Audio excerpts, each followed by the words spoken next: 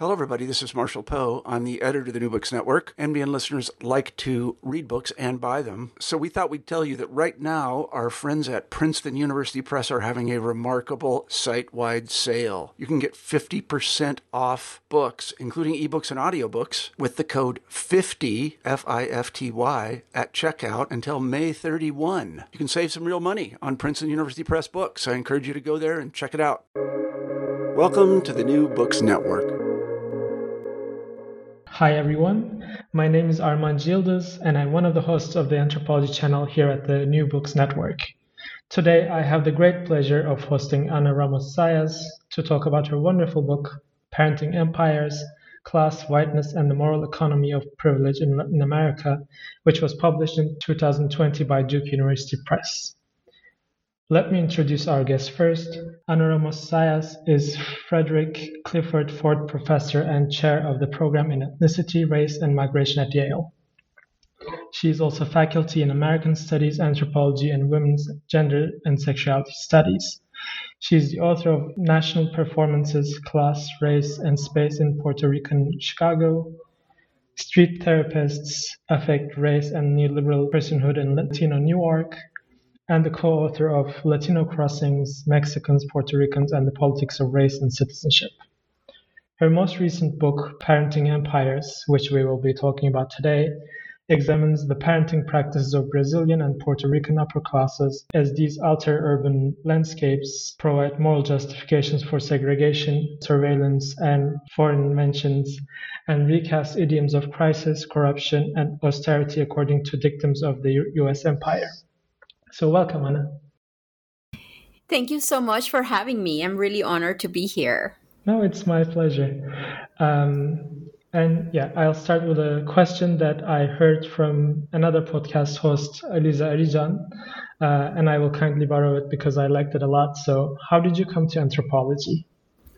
Wow, I hadn't been asked that in such a long time. And in part, it is because even though my formal training is in anthropology and in one of the probably most traditional anthropology departments in the US, I have been always with a foot out of anthropology. So ever since I started an academic career, I've always been in joint positions. So anthropology and Latin American and Caribbean studies, anthropology and Latinx studies, anthropology and ethnicity, race, and migration. But how did I come to anthropology? I was one of the few people that came to anthropology in a very random way. When it was time, I did my undergraduate work in economics, and I was more of a quantitative person for a long part of my life. And then when it was time to apply for graduate schools, I realized that the classes that I had liked the most had been classes, one in anthropology and a few in Latin American studies. So I decided to apply to a range of programs. I applied to history programs. I applied to Latin American studies programs. I applied to anthropology programs. And then the ones that when I got accepted into them, the thing that was the determining factor in choosing was that I wanted to be in New York City. So it really narrowed it down to the ones that I had applied to in New York City, which were NYU and Columbia. And both of them were in anthro. And eventually then I ended up choosing Columbia, but it was really that random. So I had taken one anthropology course as an undergraduate before arriving in this graduate program. And I really thought that I would just do a master's degree and then drop out. And the reason for that was, if you do a master's degree, they don't give you funding for a master's degree. So you have to pay. So I said, I cannot just do that. So I would have to apply for a PhD and then drop out after the master's program. So I joined, and to my surprise, I actually loved it. I was immediately paired up with Professor Catherine Newman, who was at Columbia at the time. And she was doing a project in Harlem in the service economy. And she chose a few of us, John Jackson being another one of that group, to be her research assistants. And so we would go and work at McDonald's as work, take field notes and do all that. And I really thought that was the greatest thing. I found it really fun. I love writing field notes. And one thing led to another, and I ended up staying the whole time and finishing. so I don't have any more compelling reason. Like, I know people who are like, oh my God, ever since I was 12, I knew that this was my life passion. It was nothing like that for me. I'm glad, and to this day, despite whatever criticism I may have of the field, I am very committed to ethnography as a method. And that's one thing that has remained consistent in my academic life, regardless of what departments I'm in. So, yeah. Well, the discipline should be thankful for this coincidental, or not coincidental, but still it's very random. Random to anthropology. And how did Parenting Empires come about? Yeah, so Parenting Empire was a pretty significant departure for what I had been doing up to that point. My first book, which was based on my dissertation, was on nationalism in Chicago and Puerto Rican nationalism. And it involved trying to understand why I grew up in Puerto Rico thinking of Puerto Rican nationalism as something so incredibly positive, whereas nationalism as a whole tends to be so negative in a way, right? So that was my main question for that project and for my dissertation. And it was very, different kinds of nationalist scholars of nationalism were really influential back then, like even Partha Chatterjee, like back in the day. And so anyway, it was really interesting to try to understand Puerto Rican nationalism from this more global perspective. So that was the first book that I did, and it was based on the Puerto Rican community of Chicago, which tends to be a very working class immigrant community that emerged probably in the 50s and 60s, a little earlier than that. Then the second book was also among working class immigrant populations, this time in Newark. And I focused on the distinction between recent immigrants from Brazil and longstanding US-born generations of Latin American immigrants from mostly Puerto Rico, but also Dominican Republic and other places. So I was trying to compare how that process of understanding the US racial politics, how it happened for immigrants. Because we know that, people come from all sorts of parts of the world with their own ideas of what race looks like, what racial inequality is like. And when they arrive in the US, they also face different kinds of understandings and processes of racial formation. So I was trying to understand the role that US-born Latinx populations played in teaching, in a way, newer Latin American arrivals about the US racial system. And Newark, being a predominantly African-American city, was particularly fruitful for that kind of exploration and question. So those had been my two main books. I had also done, this collaborative work on Mexicans and Puerto Ricans in Chicago with a colleague, but basically I had always done work focused on Latinx working class communities in the U.S. So when so there were like probably three main things, three main reasons why this book, this Parenting Empires, happened. The first one was like while I was doing my Street Therapist, which is the book on Newark about Puerto Rican and Brazilian migrants. Many of the Brazilian immigrant families were returning to Brazil at that time. I mean, it was a time when Lula da Silva was, Brazil was very prosperous during that time, and the US was not. There was a recession. It was 2007, 2008. So I actually followed some of those families from Newark back to Brazil, to where they were from, and did some research there. So I was kind of familiar with Brazil. I had colleagues in Brazil at the time that were doing really interesting work. So when it was time to decide on a future book project, I remember that Brazil being in my sort of general mindset of like how many common things there were between Brazil and Puerto Rico, where I grew up. The other thing that had happened at the time is that I had just given birth to my son.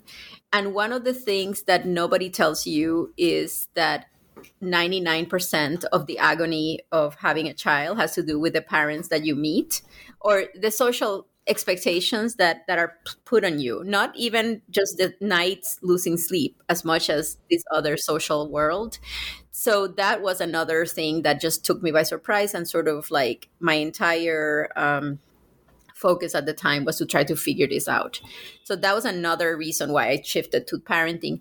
But one thing the last thing that also contributed to this shift was that whenever I would present my books on race in the US, oftentimes people will say, where is privilege in this analysis? Where is whiteness? Like in the context of Newark, the fact was that most whites had left the city through white flight and through incentives to move to the suburbs. And that's why Blackness was the most operative form of racial formation in the city. So there was a whiteness behind this analysis that I had not been very conscious of. So I decided that I wanted to understand that other side of how race operate, not only the side that I was familiar with already, but also who privileges from this.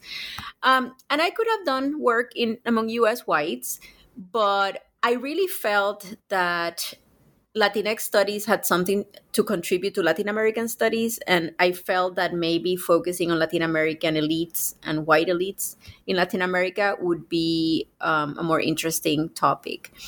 So those were the things that put things in place, the having a child and trying to figure things out, the fact that I was kind of familiar with Brazil because people had returned from the previous project, and also the fact that I felt that there was an incomplete understanding of power in my analysis in the previous work. So that's when I decided to kind of shift and focus on elites living in two specific neighborhoods in Latin America. One of them, Ipanema, which is a globally known place. The other one is El Condado in San Juan, Puerto Rico, which is not globally known, but it is known regionally as a very upscale place that resembles Ipanema in many ways, including physically. In my book, I present an aerial view of both, and they're pretty much indistinguishable. They have a lagoon on one side. They have a coast to the Atlantic, and that also conditions people's understandings of health and of being responsible about their bodies and about exercise and all of this. So that's how the decision was made, and there were many moments in which I second guessed my decision, because it's not easy, as many people know, to do multiple sites of fieldwork with multiple languages, multiple expectations of belonging or not, and very different histories and all of that. But it was worth it in the end. I think I learned a lot, and I actually can see myself in the future continuing this kind of comparative work. So. No, I think the result is amazing. It was really a pleasure reading the book, and also, this is also coming from a selfish place because I work on whiteness in Germany, so it's also wonderful to read a book in anthropology about whiteness. I would love to hear more about that, maybe in another moment. But yeah, that sounds great. Yes. How about the title, Parenting Empires? How does it capture your project? Yes. So it had the title really means two things. It means the process of parenting an empire. So it's actually as a verb, like to parent an empire, to give shape, to socialize an empire, to just guide an empire in an effective way. So from that perspective, but also the fact that parenting as a noun has become pretty much imperial in some ways. And I began just by trying to understand how everything related to parenting has become a major political statement or struggle, like whether you breastfeed or bottle feed, whether you sleep with your child or not co-sleep, whether, like all these kinds of minute decisions that nobody had ever cared about and people just did, all of a sudden have become these gigantic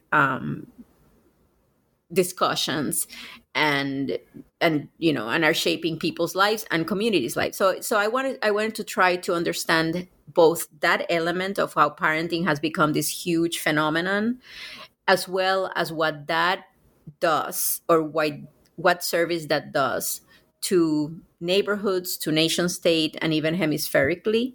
So that was the idea, to try to draw the thread from on all those scales of what parenting has come to mean, especially in the Americas, hemispherically.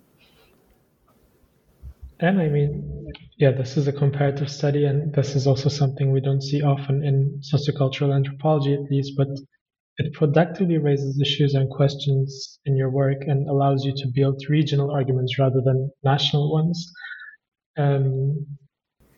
What were some of The truth the... is, it's comparative in the sense it's not like necessarily comparing specific people or specific, it really, the comparison comes from understanding that there are loose relationships in how this particular topic is approached, even though we're not actually comparing the people or the individuals or the populations involved in each side. So it's really not a comparison of like how Brazilians do this versus how Puerto Ricans do this, but how does the phenomenon of parenting, what does it look like in all these different settings? How is it adapted to specific cultural practices and agendas, and even urban space?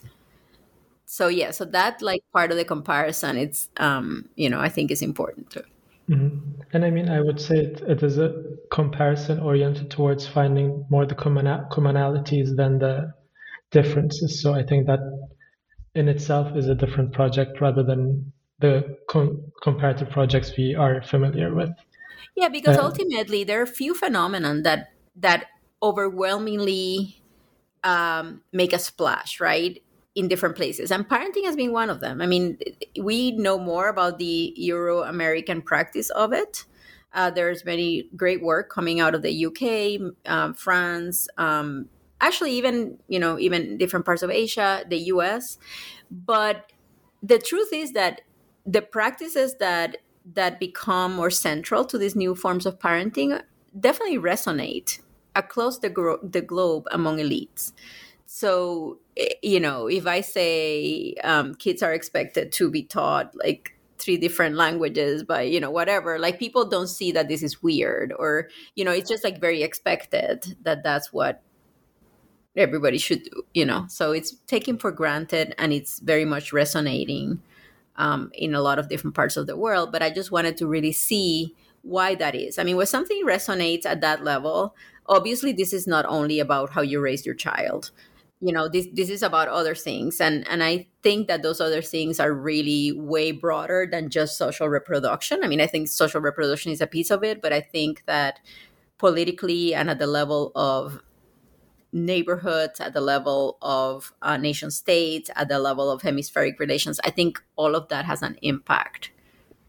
No, I mean, some of the things I read in the book, I was like, oh, this is something I know from Turkey, for instance. It's where I'm from. So it's really, really global resonate.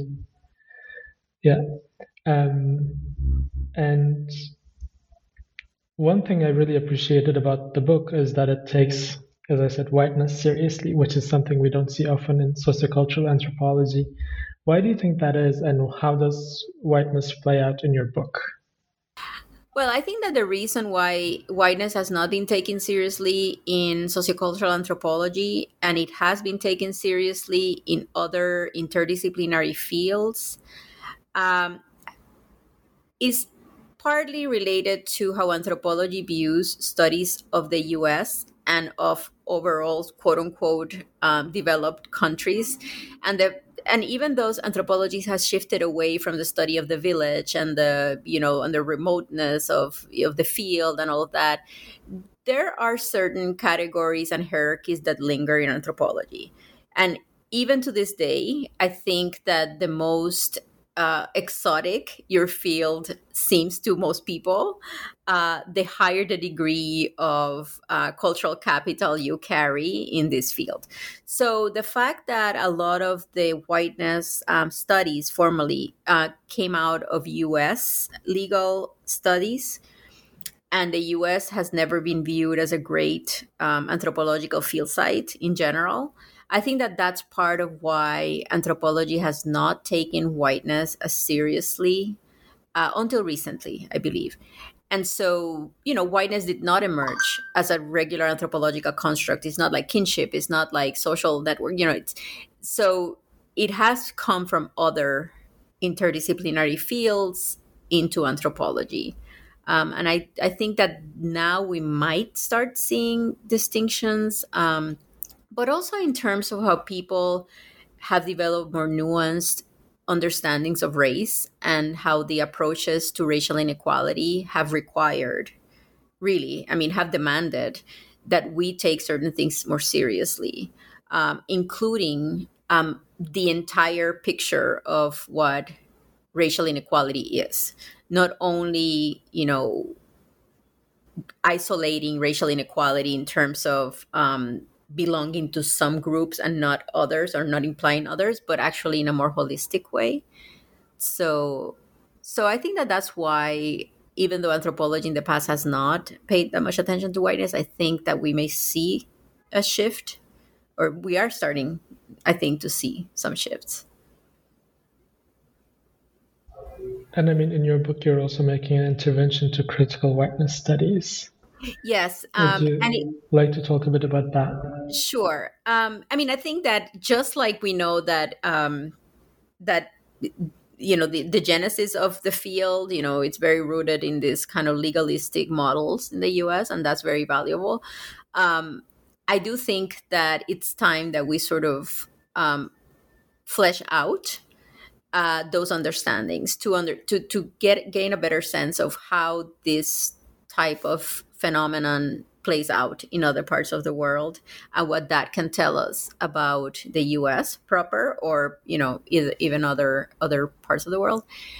So I think that considering the very rich literature and scholarship on Latin America race in the America, especially in Latin America, I think that is an area of the hemisphere that can definitely provide new perspectives on whiteness.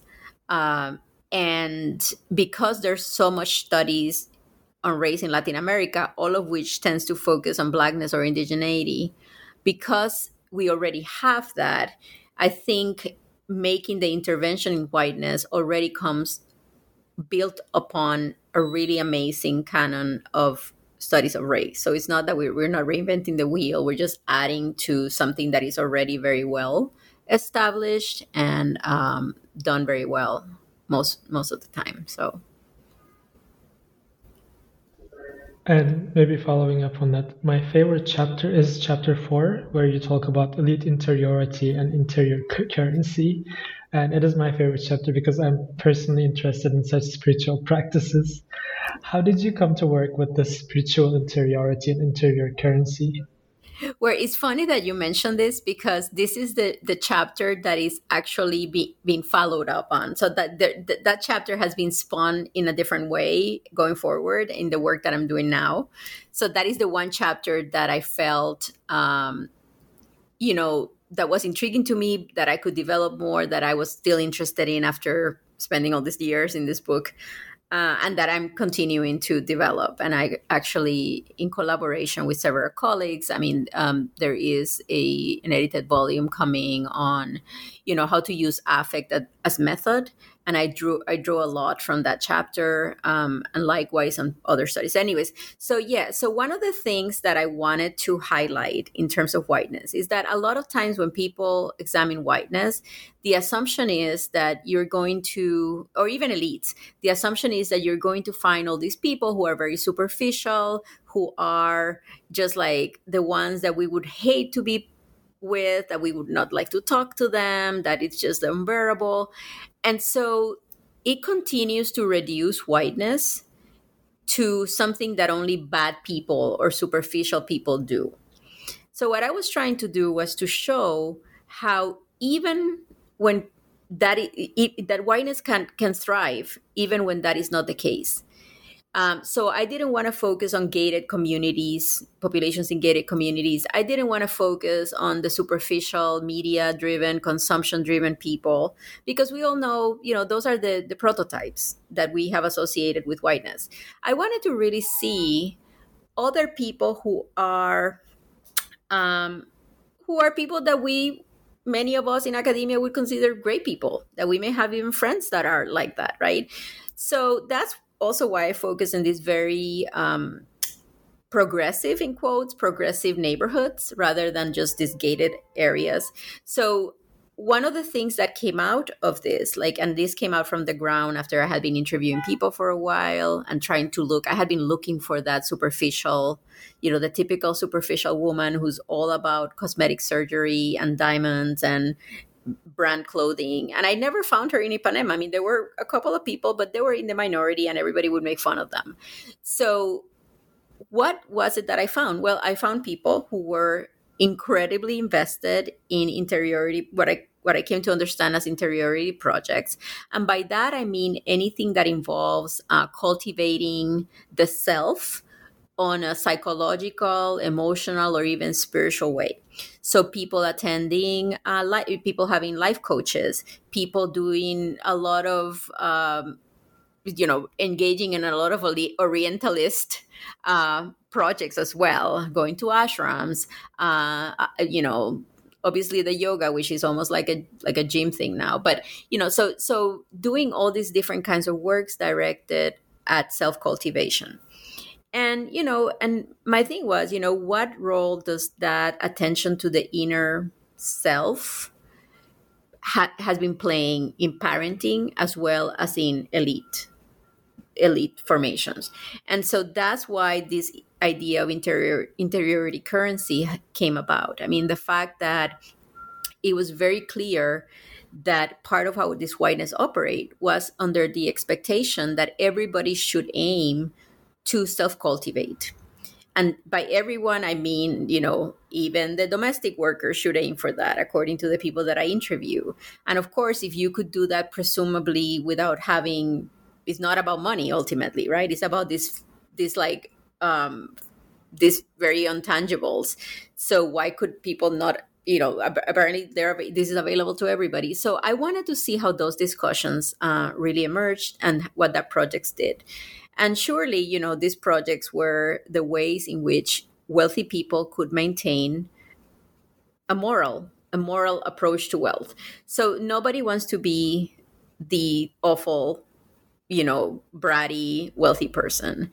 People, especially in countries of great inequality, as is the case of Brazil and Puerto Rico, are forced, the elites are forced to explain how they came to be elites. That's not something that they can avoid anymore. And nobody wants to explain that in ways that makes them seem or see themselves as a bad person. So there are moral ways in which people try to, or there are ways in which people try to morally justify their position and their privilege. And a lot of that moral economy is really depending on how these interiority projects take place. And this is across gender lines, which is something that I always get asked. People always assume that if I'm talking about parenting, I'm talking about women. And in reality, it was almost evenly split between, they were all heterosexual couples. That is, the queering piece is not as strong there. And it could have been. And at one point, it just felt that it was it's just too much. But but it is definitely very evenly split between fathers and mothers. And so parenting requires a particular kind of new man, and that's also part of this interiority currency. So it's no longer this generational thing in which the father has the best place at the table and everybody has to bow to the father and all of these things. And it's not that at all. I mean, in order for these families to maintain their status and their privilege and justify it morally, it requires that fathers are what they call very hands-on. So there is a lot of those fathers that are wealthy fathers that, are expected to be seen with their children in public spaces and are expected to be as involved.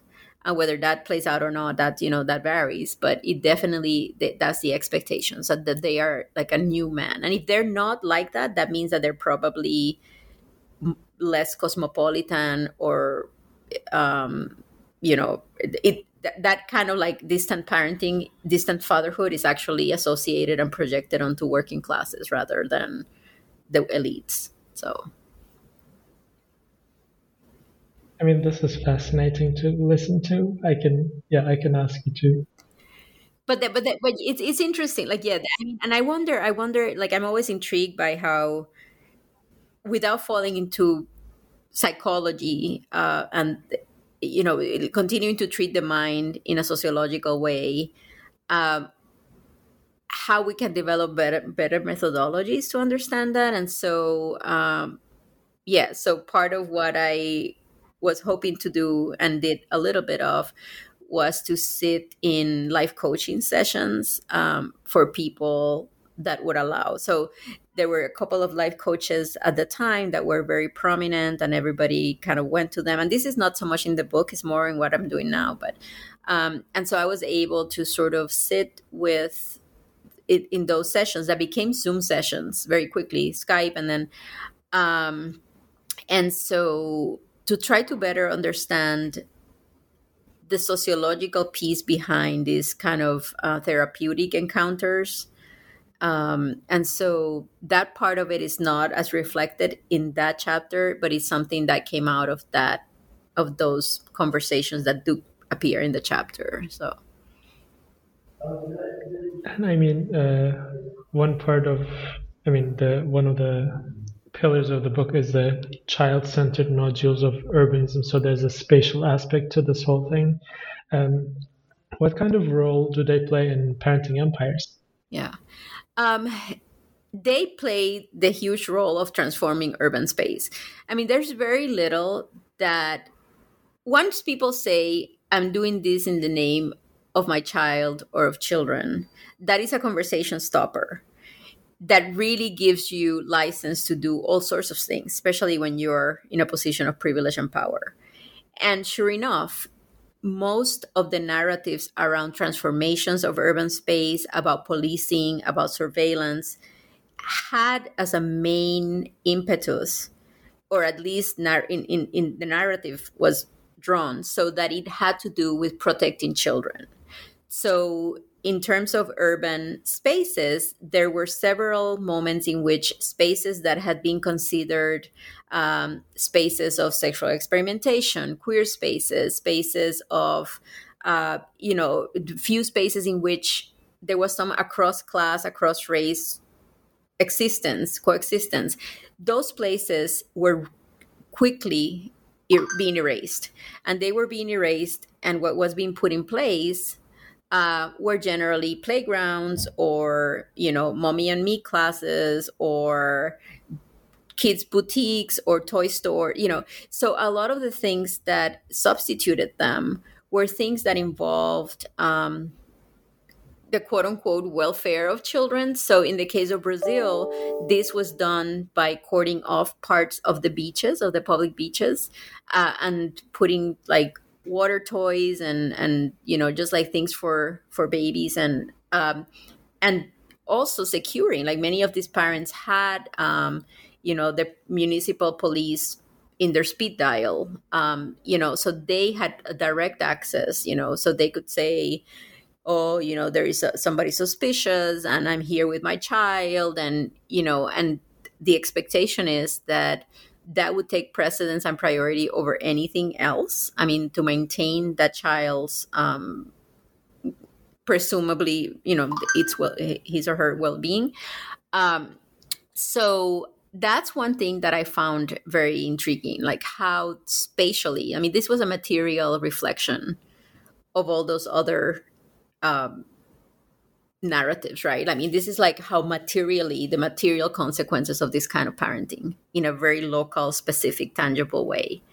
And in Puerto Rico in particular, I mean, areas that had been considered among the few areas of safe queer spaces in the 70s, 80s, 90s had been completely, I mean, pretty much virtually erased in favor of this, beachside playgrounds, Ben and Jerry ice cream parlor, all these other sorts of configuration. And of course, it's very difficult to, I mean, it's such an easy thing to deploy, like the image of the child, and especially certain children, but they don't, but like that, it's so easy to deploy that for all sorts of ways, in all sorts of ways. And of course, when I say this, I don't mean it to sound that strategic in a way. Like, I think that people are not just saying, I'm going to sit here and plan this, like how to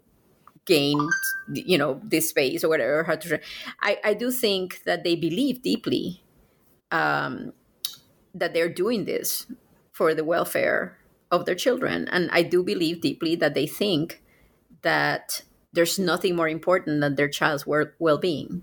I genuinely feel that, like, I genuinely think they feel that. And so, and of course they're validated at every turn.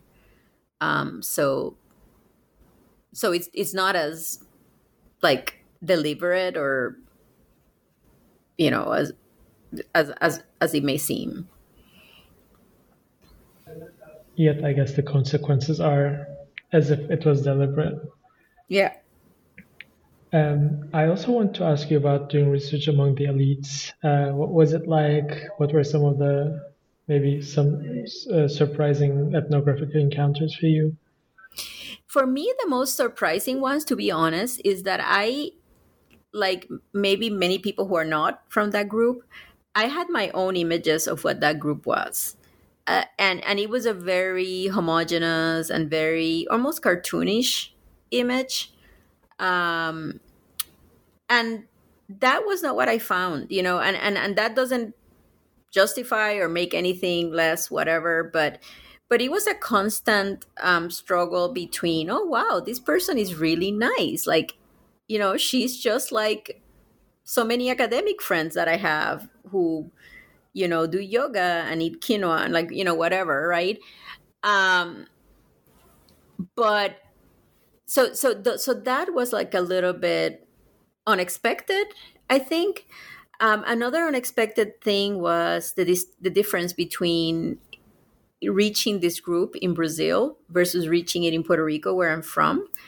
And what I found most surprising is that in Puerto Rico it was harder. And I don't know why I found that more surprising, but I think because of the scale, Puerto Rico being a smaller elite, a smaller country, either you were known to be in that group or you were not. In Brazil, you were not expected to know every other elite family there because, of course, the scale of the country. So I think in Brazil, there was more flexibility and fluidity. And therefore, it was easier to kind of jump in and sort of talk to people and ask for connections. And of course, in that case, because I wasn't from Brazil, I was from a country that they had probably never heard of, or like at least if they had, it was like very, very J-Lo, Ricky Martin, Menudo type of thing. Then Despacito came up, and that was also.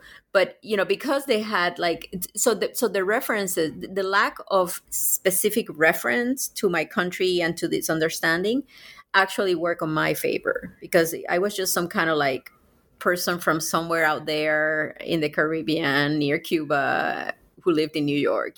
So it was it was harder to. In the case of Puerto Rico, because I grew up there, and I knew the schools that people thought were good and I knew the country clubs that people go to. Like I had never been to them, but I knew what they were. Um, was It was trickier because I think if I had attended one of those 5 schools that everybody goes to, or if I had gone to the parties at the 2 clubs that everybody goes to, I would have a more immediate access, and the issue of intimacy would have happened quicker, like so like of having these intimate conversations. So that took longer, and I was always more like self-conscious there. Like I don't know, it's just a lot of things that you start thinking about when. And another thing is like, I mean, just stuff of like, what do elites wear? I mean, it's not super straightforward. And so, like in Brazil, there's like this beach glamour type of thing. People are very tall. I mean, like or elites are very tall. So I'm very short. I'm like 5'3". So it's like all these different kinds of very silly but embodied ways of being in the field are sort of become more aware of them. At least I became more aware of them with the studies of the elites than I had in any of the previous studies that I've ever done. And so. And I mean, lastly, I wanted to ask you about your writing practice. I mean, this is a beautifully written, vivid ethnography. So what are your secrets? What does your writing process look like? If I hadn't been in this career, there are 2 things that I would have done. One of them would have been either being a photojournalist. The other one would have been being like a sort of writing coach or editor or something like that. I love writing. I learned English writing late in life. I was alphabetized or whatever. Like I learned all these things in Spanish. Writing to me, I'm somebody who's always I always live in my head either in the past or in the future, right? In the past, they say that if you live in the past, that causes depression. If you live in the future, that causes anxiety. The only real way of being healthy mentally is to live in the present.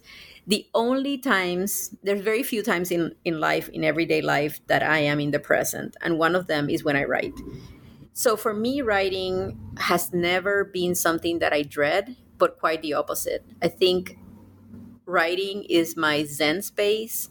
Writing is the thing that I start doing, and then when I look at the clock, it's like 3 hours later.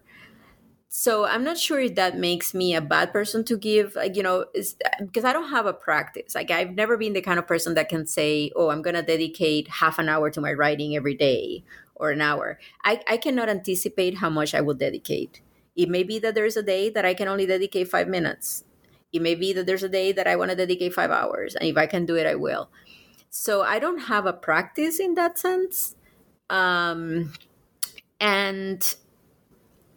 yeah, I mean, and it's strange because I realize that there are a lot of practices out there that work for people, and that there's quite, but I just, in that sense, it's hard for me to identify, because all that I want to, if I could, what I would be doing is writing, right? I mean, and writing, I mean, also like in connection to the actual researching too, because I think it's a kind of writing, right? I mean, it's not that I'm going to sit and write a novel. I doubt that I would ever like do that, but I could, but it's more writing in terms of understanding people's voices better and understanding the dynamics of what happened. For me, that happens through writing. I'm always like, I've seen that there are, like, in general among my colleagues and friends, like two kinds of ways in which people express themselves. Like there are the people that are fantastic responding to questions publicly, and they can answer and give you the most insightful, nuanced, clear analysis just by answering a question in a forum. I cannot do that. Like for me, I need to sit with it. I need to write it out, and then I can answer that. And so I guess writing to me is also a way of clarifying my thoughts in a way that I couldn't do in any other way. may be able to do it through photography, but that's, but not in any other way that is like more academic. So I don't have, all that I can say is that I hope that that everybody understands that there is a way to be joyful about writing, to see writing not as a dread and not as a, we always see it at times. It's always that, right? I mean, if you have a deadline, of course, it may be that like one day, but it shouldn't be that all the time. This is a very privileged, and I mean privilege, not, like in every academic setting that I've been, whether at Rutgers, CUNY, now at Yale, writing to me is the privileged part of what we do.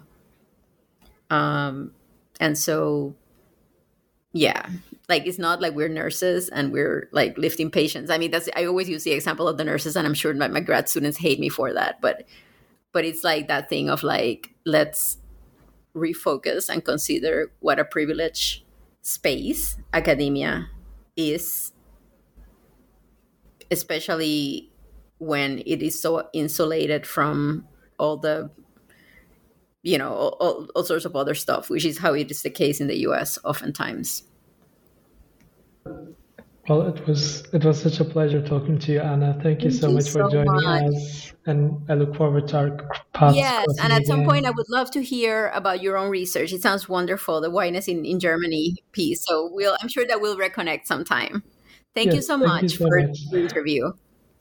It was my pleasure. This is the New Books Network, and I'm your host, Armand Gildas. Until next time.